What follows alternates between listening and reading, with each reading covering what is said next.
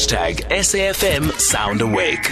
On Twitter, Mabore Ketla just saying, much as social grants offer some relief to people in economic distress, privatized economical drivers within government, like your SOEs, should be 100% government controlled to create jobs, as was with the 1948's NP government, where they were nationalized and massive job creators. All right, well, a lot has changed since that time, Mabore Ketla. We know SOEs are constantly needing bailout. They're taking from the economy instead of giving into it. And job creation is not really what's happening there. But thanks, Fam, for your views. That was on our poll, not our poll, what is it? On our trending news there, talking the budget speech, which will continue throughout the day in terms of analysis. Okay, let's talk Wellness Corner. Building the tools for young people to speak up on mental health is our chat. According to the UNICEF, South Africa, you report 65% of youths admit to suffering some form of mental health issue, but do not seek help. They do not seek help, some for fear of being stigmatized. Some parents face many challenges that prevent them from having the financial resources to provide nutrition. So how much more healthcare and education, let alone access to resources that might build awareness about mental health? This is according to Parents 24. Let's find out more from Ziyanda Mazamisa, who is mindset coach and founder of Young Minds coaching program. Ziyanda, good morning to you. Thanks for joining us. Ziyanda, are you there? Hi, I'm here. How are you this morning?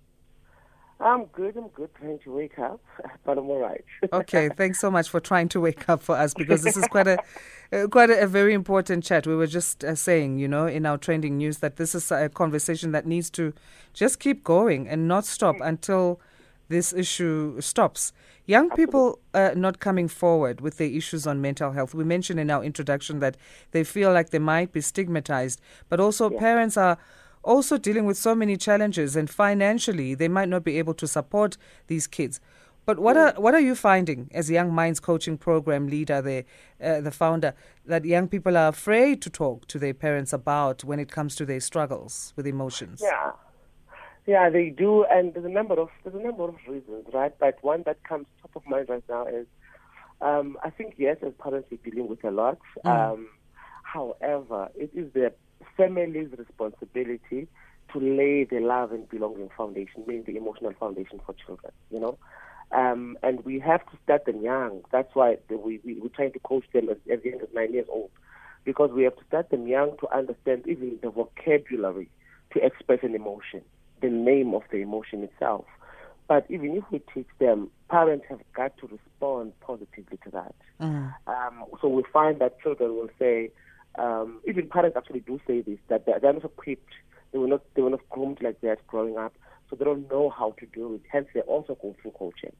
So we find that what happens is, because we both lack vocabulary to express anger, to express dissatisfaction, or to even express feelings of an illness mentally, we're not finding each other, the child and the parent, right? And also we've become too busy as parents that even when they really, really are asking for our attention, we find it hard to close the laptop and put down the phone and pay attention to them, Yeah. So there's a sense of parents needing to take responsibility, in the sense of you'll find parents saying, look, we provide security needs here, we provide physiological needs here.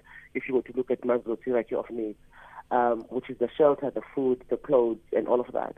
But then there's a layer we've forgotten or we don't pay much attention to, and that is love and belonging. And that's from home. That's our responsibility too. Love and belonging in the home, absolutely. So what are the other safe spaces that we can create then for children to speak up? I mean, if the parents are inundated with their own issues, I remember growing up, my parents were not the only parents I had in terms of a child being raised by a community. So there were more people that I could turn to. Could that be something that we can use as another safe space? But what are the other safe spaces we can create? Absolutely, I agree with you, because we know that it's the village. What is say by religion, so the entire village can take care of a child. But also, we look at the era we're in. It's not always safe to do that. So there are areas. So there's a number of disciplines that can actually assist the child. However, it will always go back home, Sandra. So they can come to coaching, but the way I coach them will always have an exercise that involves the parent. They can go to therapy, the same thing will happen. They can go to counseling, the same thing will happen, right? They can go to church, but it will not come back home. Because any and everything that a child is experiencing often emanates from home, right? So we have the churches, we have the school system, we have the therapists, we have the coaches, we have even the neighbors, we have them. But as we know it now, until as parents we can carve out time to say, I hear you and I see you. And so our children, they learn how to deal with their anger from home.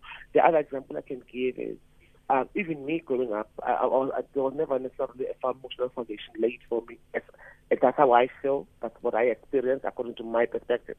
So if I had been taught from home how to handle my anger, I would have known how to responsibly express anger with my friends, with a boyfriend, or at work. But because I didn't learn that, or rather I've learned the negative way of dealing with anger by observation, right? So therefore the home in the 21st century has to change the manner in which it parents. Yeah. However, there are a number of resources, number of places that children can go to. All of them will always bring the child back to the parent. You know, these young, absolutely. Young people are on social media as well. How can we use that platform to make sure that they are encouraged to seek their health as much as they need in their behavior, meet them where they are? Absolutely. You know what? I found that, especially I've been following them on TikTok and on Facebook, right? And I've realized they do speak up there, but by the time they speak up there, they're really tired of not being listened to, so they're angry. And even there, as parents from this village perspective now, even there, we are punitive to them. We tell them they must, because we turned off by the language they use, by the tonality of their voice, and we never listen to the essence of what they're saying. Even our comments as parents there are shutting them down. And we forget that there's pain behind that anger. That anger needs to be attended to. It's not just going to go away. Unfortunately now, if you look at the gender-based violence, that anger comes through physical violence. Yeah. You see, because we are not attending to it. The girl child also has anxiety because there's anger inside of them that is, they are unable to express it in a safe environment where they feel that they should get that love and belonging from. As a result, our children are struggling with self-esteem issues. Because if there's no love and belonging, according to Maslow's hierarchy of needs, there's no esteem. So there's no sense of self-love, self-honor, self-worth, self-value. Because who taught them that? They try and learn it from friends in the street, but that doesn't help either. It needs to come from home. It's not going to come from school, it has to come from home. And school can support it and groom it further, right? Yeah. And now these children, they go to university without that sense of solid self-worth. They go to university, no clarity on vision, no clarity on what I'm going to do next, no goal set.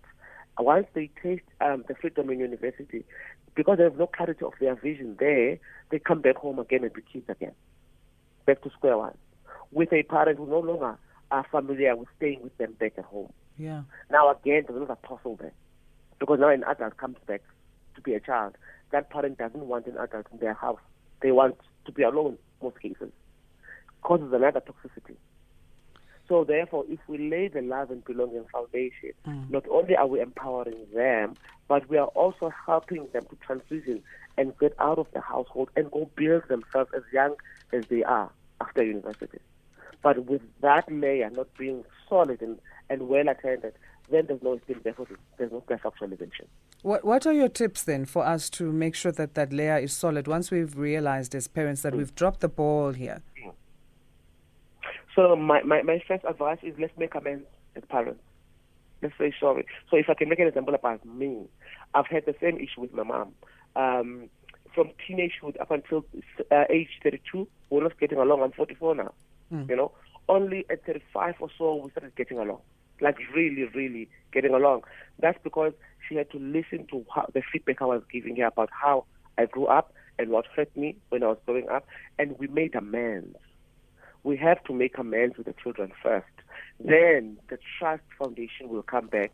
Then they will confide in us. But we have to be curious about that. We have to be genuinely wanting to connect with them, right? And we have to keep an open mind, which is tough. Because some of the things that they're going to tell you are not things that we were trained to deal with yourself. But you're going to have to learn with them. Because they, too, don't know how to navigate that stuff. And the youth of today is facing a number of issues. We did, too, but different issues, right? And so we have to be there for them.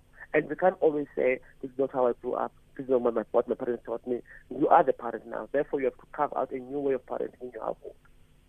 Right? Yeah. So I think for me, the first thing to do is to make amends with the children. And we have to highlight where we didn't go right. And we have to promise what we're going to do right.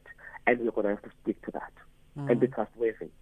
That way, the trust will be rebuilt between the parent and the child, and then they can take it from there. It's crazy to me how, we're in the workplace and we talk about skilling and reskilling. It's very normal. We're going to always upgrade our know-how. But when it comes to parenting, we don't adopt that same mentality. We need to keep reskilling. Absolutely. I love what you're saying. And today we call it conscious parenting. It's easier today because our kids talk. We were not allowed to talk. We were not allowed to chat back. You would get a back clap, you were chatting back. Now they're allowed to talk. They'll guide you. My child guides me on how to parent him. He'll tell me some of the things or some of the ways when I show up where I freak him out that he gets scared. He tells me, when you raise your voice, you scare me. And I know when you scare a child, their brain either freezes or it fights or it flees.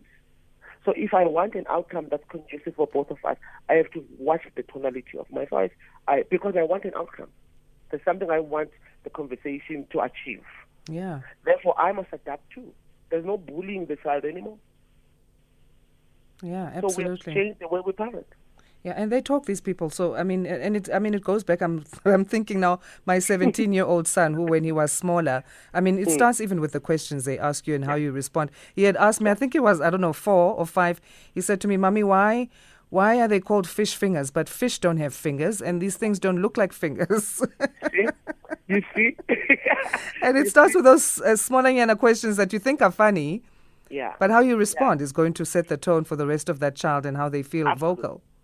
Absolutely. For me personally, because I understand how it feels like to feel disconnected to your parent, to feel disconnected to your home, and it's not nice, So what I've done is to keep my mind curious, to observe him, to listen to the words he uses, and those type of questions. Why is it like this? Why not like that? I became comfortable with answering the why questions when he was young as well.